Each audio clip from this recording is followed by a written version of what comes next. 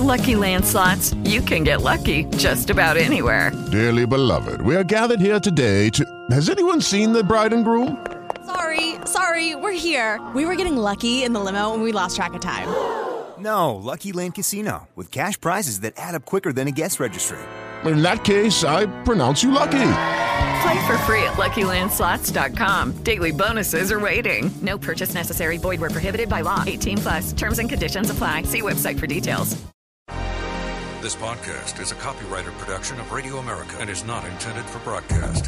The freedom of a people to choose its leaders is the root of liberty. Keep alive this experiment in liberty. Liberty, in case you've forgotten, is the soul's right to breathe. Government should be very minimal in protecting liberty. Peace cannot be purchased at the cost of liberty. The sturdy ground of liberty. Liberty once lost is lost forever. Fight for their liberty and for our security. Guarantees individual liberty. This great republic, born alone in liberty. Liberty. Liberty. Liberty. Liberty. Liberty. Liberty. Just how much do you want liberty? This is Liberty Nation with Tim Donner. Cutting through the double talk, taking on the topics, going after what the politicians really mean, and making it all clear. For your freedom and your liberty. Liberty Nation with Tim Donner. And welcome back to Liberty Nation, and today we'll be joined by the man at the center of the controversy about the Clinton Foundation, Peter Schweizer, author of the just-released book Clinton Cash. He'll be joining us in just a bit. Politics makes strange bedfellows, and in the bitter partisan atmosphere of Washington, we've witnessed some actual bipartisanship in recent days. I know it's hard to believe, but we will explain. We'll hear Hillary Clinton tacking far to the left and completely changing her position on illegal immigration, plus the rather feeble attempts by her husband to explain away the Clinton Foundation crisis. And Hillary finally gets a Democratic challenger. We'll consider whether he has any chance of gaining traction. And we'll top off the show with a discussion of a federal court ruling that the NSA mining of all Americans' phone records is illegal, plus some other trending topics affecting your liberty, and chewing the fat with constitutional lawyer Scott Cosenza of One Generation Away, found on the web at onegen.org. That's ONEGEN.org. Well, we've seen lately rare bipartisan and even strange bedfellow stuff going on in Washington by an activist president and suddenly energized Congress that's actually asserting itself for the first time in recent memory. Consider that congressional Republicans are now, wait for it, working hand in hand with the Obama administration on giving the president fast-track authority for the massive Trans-Pacific trade deal, which means in layman's language that the Congress, both houses, can't make any changes to the trade agreement and can only accept or reject it. The deal encompassing a rogues gallery of a dozen nations from North and South America and Asia, plus Australia and New Zealand. Mitch McConnell called working hand in hand with Obama an out-of-body experience. But what this shows is that sometimes, not nearly as often as we might like to be sure, policy trumps politics. In this case, the Republicans feeling so strongly about the benefits of free trade that they welcome the chance to work with a president of opposite ideology on this particular issue. Likewise, when it comes to the Iran deal Obama's trying to get done, there have been many Democrats willing to publicly oppose their president instead of just following the party line because Obama's in their same party.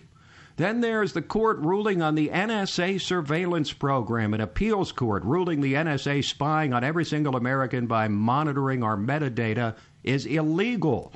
Illegal in that it is not authorized in the Patriot Act, though they did not rule it unconstitutional. So the constitutional fight about Fourth Amendment privacy protections under NSA remains to be fought. But all of this thanks to Edward Snowden, who you can love or you can hate. You can call him a hero or a traitor, but it's undeniable that we would not know nor care about the NSA mining the phone records of you and me and every single American were it not for Mr. Snowden, who must now feel truly vindicated by both the court ruling and by how much Americans seem to care about the issue that he essentially gave up his freedom to bring to the public's attention. But here's the thing. Libertarian Rand Paul and leftist Harry Reid, among others, both issued statements celebrating the court ruling.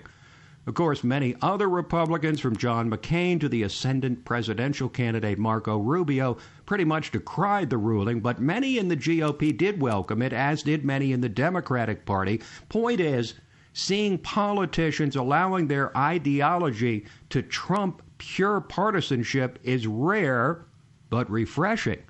More precisely, it's what the voters expect when they vote these politicians into office. And we'll discuss the ramifications of the court ruling on the NSA surveillance program later on with constitutional lawyer Scott Cosenza of One Generation Away. But with 4 more candidates announcing for president in recent days, I wanted to also discuss for a moment the dynamics and a different viewpoint than you've mostly been hearing, whether you agree with it or not, about the ever-expanding presidential race that's shaping up with the addition of 4 more candidates just in recent days, 3 Republicans, long shots Carly Fiorina and Ben Carson, and the old standby Mike Huckabee, plus 1 Democrat, Bernie Sanders. Over the last few weeks, as the Clinton email and Clinton Foundation scandals were unfolding, and the Foundation scandal still unfolding, as we'll discuss with the author who put the story front and center, Peter Schweitzer, when he joins us in our next segment, one of the main storylines about all this has been how badly has Hillary's presidential candidacy been damaged by these scandals. And while her numbers have gone south among independents while remaining steady among Democrats, there are some numbers crunchers out there who say it won't ultimately make any difference one way or the other. Now, here's what I mean. There's a school of thought that the actual background and history of presidential candidates no longer really matter, that it's just a numbers game, a demographic game, a turnout operation game, much like the so-called sabermetrics that spawned a whole generation of baseball enthusiasts who believe the game can be reduced to a matrix of probabilities and tendencies and wins above replacement and the like. The numbers are all that matters in the so-called Nate Silver mindset. Now, Nate Silver, you may recall, is the ascendant statistical analyst and quasi-odds maker who claims to be able to predict outcomes of everything from sporting events to presidential elections by simply crunching the numbers, and he's been about as successful in doing that as anyone.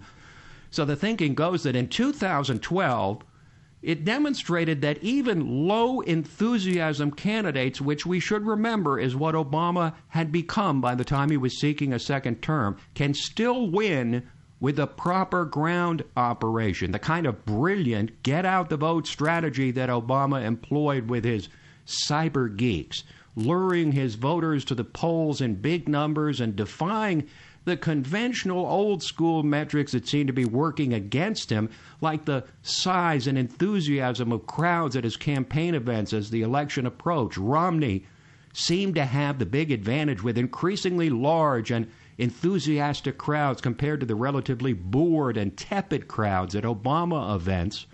And Romney still got beaten badly, losing by 126 votes in the Electoral College because millions of potential or likely Romney voters simply didn't vote. So the argument in these number-crunching circles is that all these scandals surrounding Hillary Clinton won't ultimately amount to more than a hill of beans if her campaign can, like Obama, identify her voters and get them out to vote, remembering that an unenthusiastic vote counts exactly the same as an enthusiastic one. Remember one thing that most people seem to forget or perhaps not know in the first place regarding those treasured independent voters that we've long been told are decisive in every election. Mitt Romney won the independent vote by 5% in 2012 and still lost the election by more than 3%. The lesson is that if you get your people to vote like Obama did, you win. Or fail to do so like Romney, you lose, no matter what the independents do. So before you write off Hillary because of all these scandals, remember that she'll be following the Obama turnout model with a campaign war chest that'll probably be the biggest ever, $2.5 billion if she meets her goals. And that by itself can get an awful lot of people to the voting booth. We're going to take a quick break now and then return to talk with Peter Schweizer, author of the controversial and much ballyhooed new book, Clinton Cash. A reminder that the podcast of Liberty Nation is available from iTunes and other fine podcast providers. We'll be back. Liberty Nation with Tim Donner.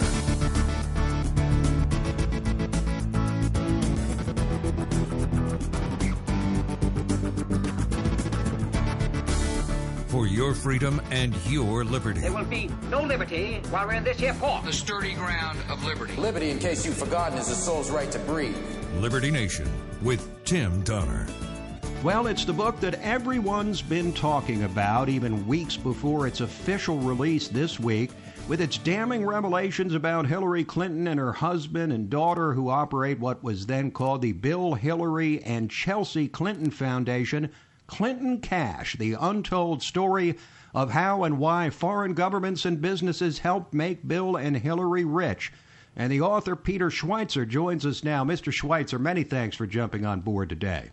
Oh, glad to be on with you. Thanks for having me. Yeah, I appreciate it. Now, you obviously thought there was enough, shall we say, noteworthy in the Clinton Foundation to justify years of work and ultimately writing a book on the subject. So how would you compare what you discovered with what you honestly expected to discover? You know, we started this a year ago and weren't sure what we were going to find. It's like any investigative project. You just wonder what you're going to uncover. Pretty quickly, when we discovered that there were hidden, multi-million-dollar contributions going to the Clinton Foundation that they were supposed to reveal, but they didn't, we realized pretty soon that there was a lot here that needed to be explored and investigated. And, so pretty early on, we realized there was some stuff going on here that needed to be exposed. Now, you've done other books that take on both Democrats and Republicans, but you are a self-professed conservative. So were you surprised when the establishment media, specifically the New York Times and Washington Post and then others, quickly picked up on your book and actually asked you for the rights to release parts of it in advance of its release this week? And did you envision your book having the kind of mainstream impact it seems to have had? I did to a certain extent because, there's some reporters that had done reporting in this area in the past that I knew, and I reached out to them. For example, at the New York Times, you had a reporter, Joe Becker, who had written a report in 2008 on this uranium deal in Kazakhstan involving Bill Clinton and this Canadian financier, Frank Giustra. We actually took that story, built upon it, and extended it. So it was only logical when we found this explosive stuff in that story that we would go back to that reporter and say, hey, this is where the storyline continues. And, of course, they were interested in pursuing that. I do think that in the media there's a lot of frustration and skepticism about the Clintons, that they are not they don't shoot straight with the media, and that this stuff needs to be investigated. Now, how could the Obama administration have agreed to allow any foreign contributions to the Clinton Foundation? How is that not prima facie, sort of on the face of it, automatically a conflict of interest? I just don't understand how these foreign contributions could have been permitted in the first place while Hillary was Secretary of State. Well, there was certainly a lot of controversy about that in 2008. I mean, you had publications like the Washington Post saying the Clintons should not take any foreign money. You had people on the Senate Foreign Relations Committee saying the same thing. Mm-hmm. The Obama transition team and President-elect Obama, when they picked Hillary Clinton, at least placed some conditions on them. They allowed them to take foreign donations, which I think was probably a mistake. But they said, look, you at least need to disclose all of them. But as we point out in the book, and has been confirmed now by the Wall Street Journal and New York Times, they started violating that agreement with President Obama almost immediately.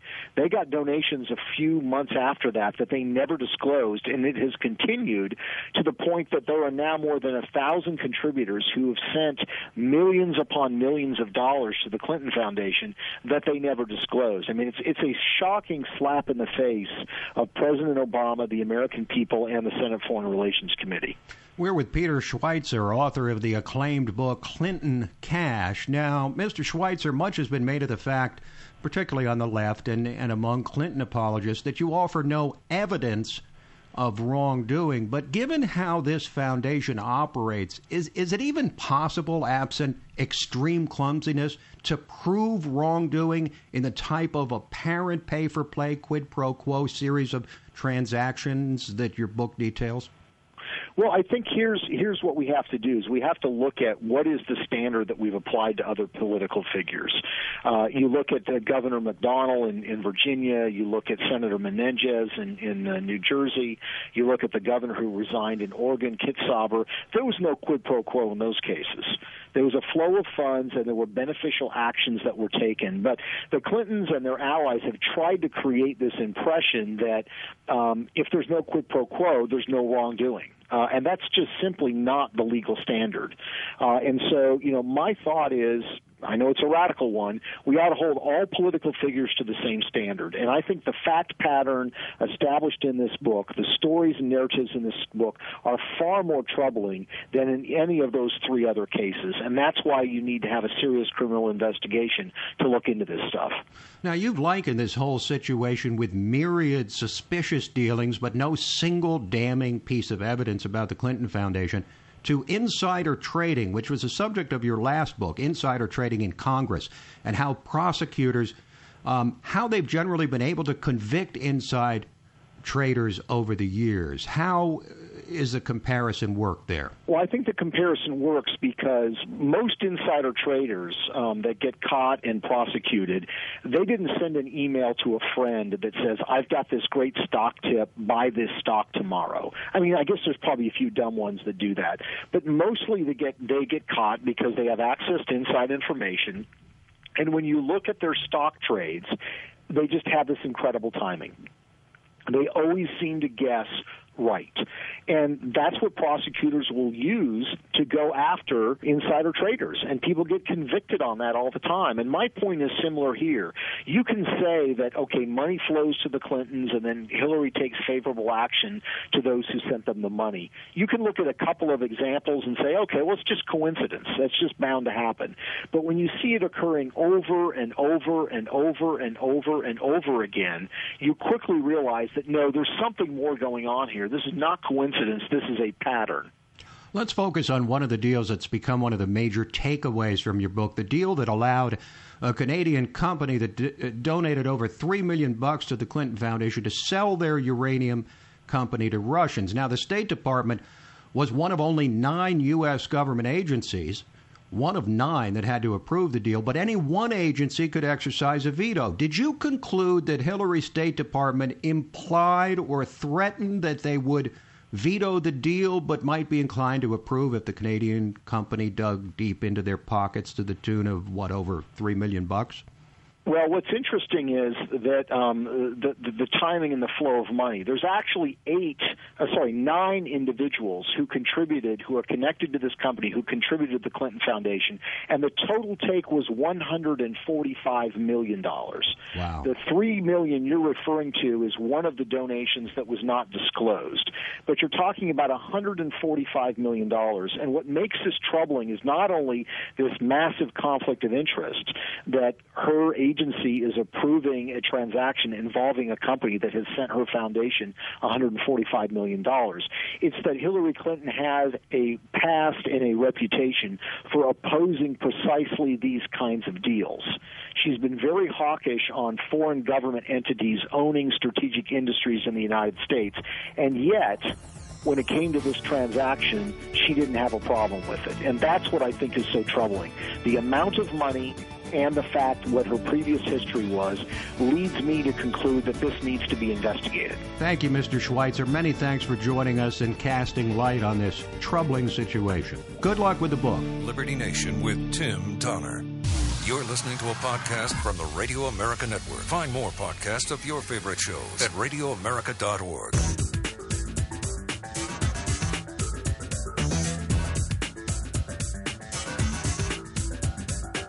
This is Liberty Nation with Tim Donner. Say what? Say what? Say what? One more time. Say what? Say what? Say what one more time. Say What, the portion of Liberty Nation where we unveil some of the most wacky, astonishing, and damnable things uttered by politicians and the chattering class. And Hillary Clinton now says she'll be even more aggressive on immigration reform than the man she hopes to replace in the White House, saying this week she would go even further than Barack Obama, which is frankly a bit hard to figure given that the president has, in the eyes of many, if not most observers, as well as one federal court, exceeded his authority with his unilateral decree not to deport illegal immigrants. So what would Hillary do beyond that? It's a mystery, other than to continue to transparently pander to Hispanic voters, which she certainly did in contrasting her new position to that of Republicans. Not a single Republican candidate, announced or potential, is clearly and consistently supporting a path to citizenship. Not one. When they talk about legal status, that is code for second-class status. So I will fight for comprehensive immigration reform, and if Congress continues to refuse to act as president, I would do everything possible under the law to go even further. Now, interesting that she would use the word consistently about those Republicans because, you know, you may say maybe she's not pandering. Maybe she really believes most illegal immigrants ought to have a clear path to citizenship. But then you remember this is a Clinton. So parsing words and changing your position for strictly political purposes is standard operating procedure. And you know what? It's no different in this case when you consider that Hillary said precisely the opposite about illegal immigrants when she was a senator. I am, adamantly against illegal immigrants. Certainly, we've got to do more at our borders, and people have to stop employing illegal immigrants. Come up to Westchester, go to Suffolk and Nassau counties, stand in the street corners in Brooklyn or the Bronx. You're going to see loads of people waiting to get picked up. Now, that doesn't sound too different than the right-wing Republicans now, does it? Of course, the GOP is now using that soundbite to demonstrate Hillary's flexibility when it comes to the issues. But Hillary certainly understands that among Republicans, at least Jeb Bush, a fluent Spanish speaker with a Mexican wife, and Marco Rubio, a young Cuban-American, stand a good chance of appealing to a whole lot more Hispanic voters than Mitt Romney, who picked up only about a quarter, 27% of the Hispanic vote in 2012. And so she's tacking as far to the left as possible and taking a position that by creating more Hispanic voters and thus at least theoretically increasing her own chances for election and re-election. Okay, so Hillary's now reversed her position 180 degrees on illegal immigrants, understanding that the Hispanic population in some key swing states like Florida and Nevada has increased by 4, 5, 6% just since 2012. But what Hillary has yet to do, and what she'll be forced to do eventually, is to actually face the music about the Clinton Foundation.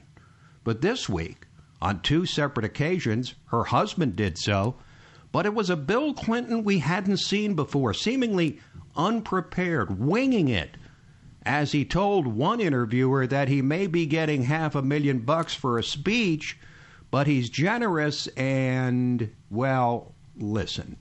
I give 10% of my revenue off the top every year to the foundation. And I've given 10% more to pay my bills. I work hard on this. I spend a couple hours a day just doing the research. So she's now running for president. Will you continue to give speeches? Oh, yeah. I got to pay our bills. Got to pay those bills with those $500,000 speeches that he gives all over the world. I think we can all relate to that, especially those little people Hillary says she'll champion in this race. You know, is it just me, or is it hard to believe that's the same Slick Willie we came to know over all those years in the White House when he seemed to be able to talk his way out of anything? But later in the week, the former president doubled down by saying the failure of the Clinton Foundation to report thousands of foreign donations was just a bookkeeping error. And the man who joined us earlier, who wrote the book on the foundation, Peter Schweitzer, is just grabbing at straws. That was just an accident. People refile their taxes all the time. We reported all the donations from all the governments and the private sources. Thank you very much. And last year, for some reason nobody really understands, they were put together. Everybody admits that we are the most transparent of all the presidential foundations and more transparent than a lot of private foundations. Even the guy that wrote the book apparently had to admit under questioning that he didn't have a shred of evidence for this. He just sort of thought he'd throw it out there and see if it'd fly. Well, it won't fly. It won't fly. Is that what you say? It won't fly? It won't fly. Well, I guess the voters will actually decide that. But Hillary has now sent out about every surrogate she could to address the facts in the Peter Schweitzer book. But until she takes on the issue herself, until she answers all the questions herself, this scandal is going to linger. And more damning facts are highly likely to keep dribbling out for who knows how long. But at least Hillary now has a challenger. Whether he's a serious one is certainly open to question. He's Bernie Sanders, self-proclaimed Democratic socialist from Vermont, actually an independent senator who caucuses with the Democrats and brings a strong progressive economic populist message to the race. For most Americans, their reality is that they're working longer hours for lower wages. In inflation-adjusted income, they're earning less money than they used to years ago, despite a huge increase in technology and productivity. So all over this country, I've been talking to people, and they say, how does it happen? I'm producing more, but I'm working longer hours for lower wages. My kid can't afford to go to college. I'm having a hard time affording health care. How does that happen?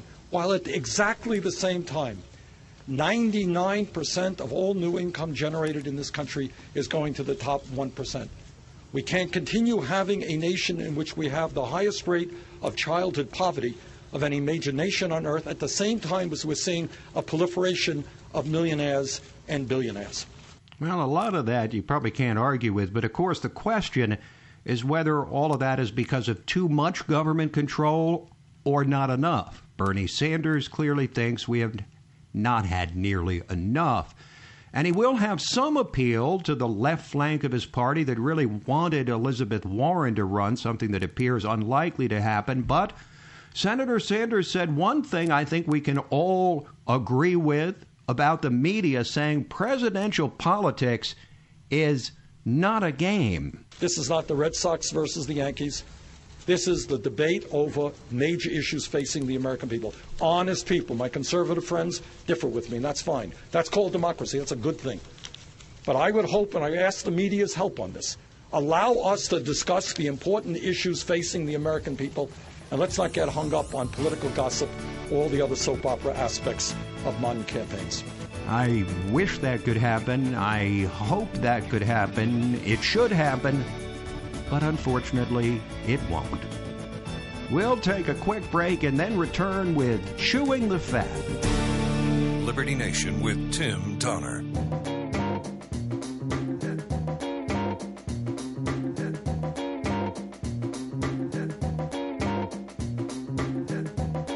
This is Liberty Nation with Tim Donner. Just talking loud, then say nothing. Just say nothing. Just say nothing. Chewing the Fat, we just sit around and kick around some stories affecting your liberty, trending topics with Scott Cosenza of One Generation Away, found on the web at onegen.org. That's ONEGEN.org, applying America's founding principles to the issues of today. And Scott is also a constitutional lawyer, which means we're going to dig right into the NSA court decision. Hey now.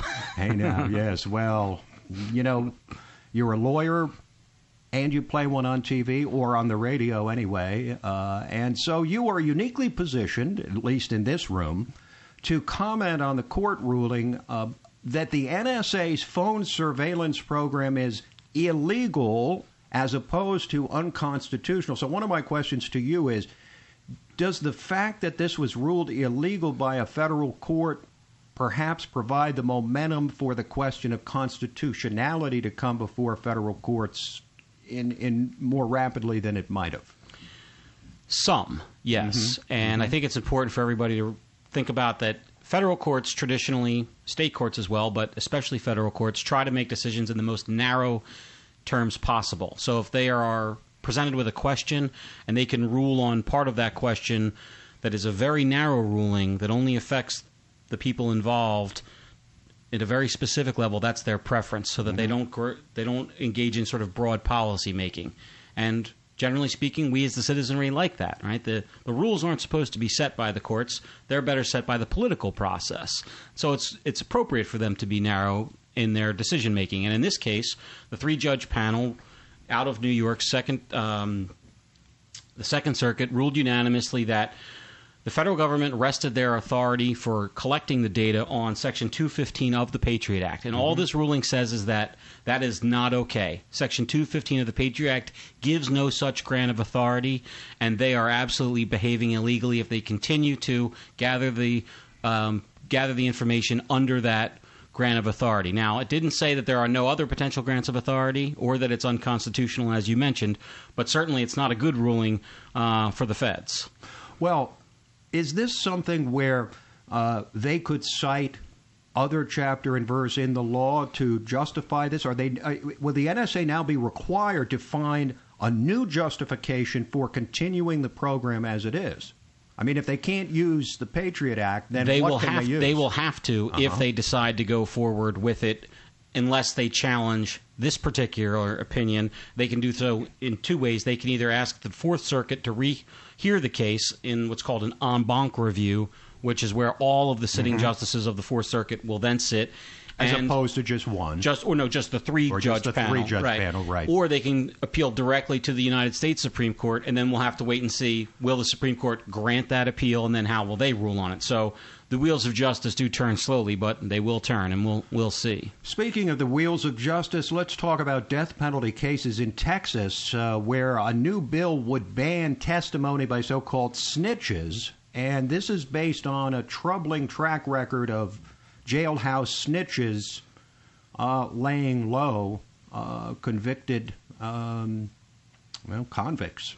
People are convicted. Tim, I think this is a really good trend, if you will, because so many bad convictions are made by the use of jailhouse informants, and they're done basically with the promise that one person is going to get out of jail if he tells on this other person. And as you can imagine, what that would lead to is what we have today, which is rampant lying. Okay, so the jailhouse informant knows the prosecutor. A criminal with no incentive not to go for any deal that's offered him, who's already serving jail time, who has a chance to reduce that jail time or prison time, I should say, by cooperating with investigators. Why would he not do that? And how would any judge in his right mind take seriously the testimony of criminal snitches with every incentive to lie? We've seen some pushback against that, and that's what this is about. This is legislation that says that at least in capital cases, they're going to significantly restrict the use of that testimony. And I think that is a real boon towards liberty because it's so often tainted evidence. We have many cases, including the Commonwealth of Virginia, where we both sit, whereby prosecutors put up witnesses where I think that all fair minds would know that they should be very skeptical of that testimony, but it helps them make their cases and attain higher political office. And so we have the case which we do now, which is these snitches are often put forth to give testimony. Well, now we have an interesting case out in Kansas, which is, again, testing the sort of bounds of the gradual legalization of marijuana that's occurring in this country. And the tension between places where it is legal and not. Both of us agree that within 5 to 10 years it'll be pretty much legal even for recreational use in a majority of the country, if not a supermajority. But in Kansas, a medical marijuana activist home was searched after her 11-year-old son challenged anti-pot propaganda at school. The child was taken by the state because presumably her mother used medical marijuana. His mother, yes. And it is a profoundly disturbing story. This woman uses marijuana to aid the devastating symptoms of Crohn's disease, which she suffers from. Which is an incredibly painful disease. That's my understanding as well. And one in which people who live in 23 states can use the cannabis oil to treat. And what happened was, during a DARE presentation, the Drug Abuse Resistance Education Project, federally funded and state funded, which often tells lies about drugs, especially marijuana. It historically has used misinformation to try to make marijuana seem much more sort of devilish and dangerous than it is. And in fact, they've sued and lost many times in the courts because of publishers who have laid bare the lies of the DARE program. So anyway, there was a police officer giving a DARE demonstration, and her well-educated young 11-year-old, I believe, son was rebuffing many of the points that the police officer made. And, of course, he realized that he was dealing with a person who'd been educated about marijuana's benefits as well as its drawbacks. Didn't like it. Questioned the boy about what drug use may be going on at the home. Went and tried to interview the woman. She declined to be interviewed. A judge signed a search warrant at the police officer's request. They went in, found weed, and because they found marijuana, well, that was a good reason for them, they thought, to have Child Protective Services remove the child from the home. So instead of being in a home where he was supervised and didn't use marijuana, but it was perhaps nearby and it was his mom's medicine, a loving, by all accounts, loving, caring mother, he's now in state custody, which is all to the benefit, of the youth in this case. Well, you would sleeping in the foster home or wherever. Yeah, you would think that there would be some more measured response, but you'd also think that this kind of story will serve to promote marijuana legalization. It's the same thing with gay marriage, where you have this tension between states where it's legal and states where it's not, and what's to be recognized in those states. We don't have the same full faith and credit issue with marijuana, but we're seeing, for example, where Colorado, where it's legal to sell and use recreational marijuana, that the surrounding states are now considering action against Colorado for the number of people who are buying it there and taking it through the surrounding states. Just one other point I want to add, just sort of going back to the case of Ms. Banda, Shona Banda, who is the woman who's had her son stolen from her. We don't have a system in this country where people can get a free legal representation for this kind of thing. So she will now be forced to spend the majority of her meager resources on trying to get her kid back, and she has an ex-husband who also shared custody with her, and the boy was taken from him as well. Yeah. So it's a real tragic case, and I hope that the citizens of Kansas decide that it's not a good idea to take somebody's kid under these circumstances. I think that you'd get an overwhelming support for that, at least here in 2015. I love this one because the way that we write notes back and forth, and you wrote me, hidden cacti, CACT-EYE, clever double entendre, about Paradise Valley, Arizona, installing cameras in cacti, which is the plural form of cactus. It deals with local governments secretly installing cameras that are license plate readers that then track the movements of all of the people who drive through that town. The funding for the program was not passed as a surveillance program, but merely a $2 million technology upgrade that the council passed last year. And the problem is that what we have is the government agents want to spy on the people of the town, and they didn't go and say, listen, we think this is an important measure for public safety, let's debate this, let's hash it out, let's decide what's going to happen with that data. Can I go pull now a record of my neighbor to find out every time where he comes and goes?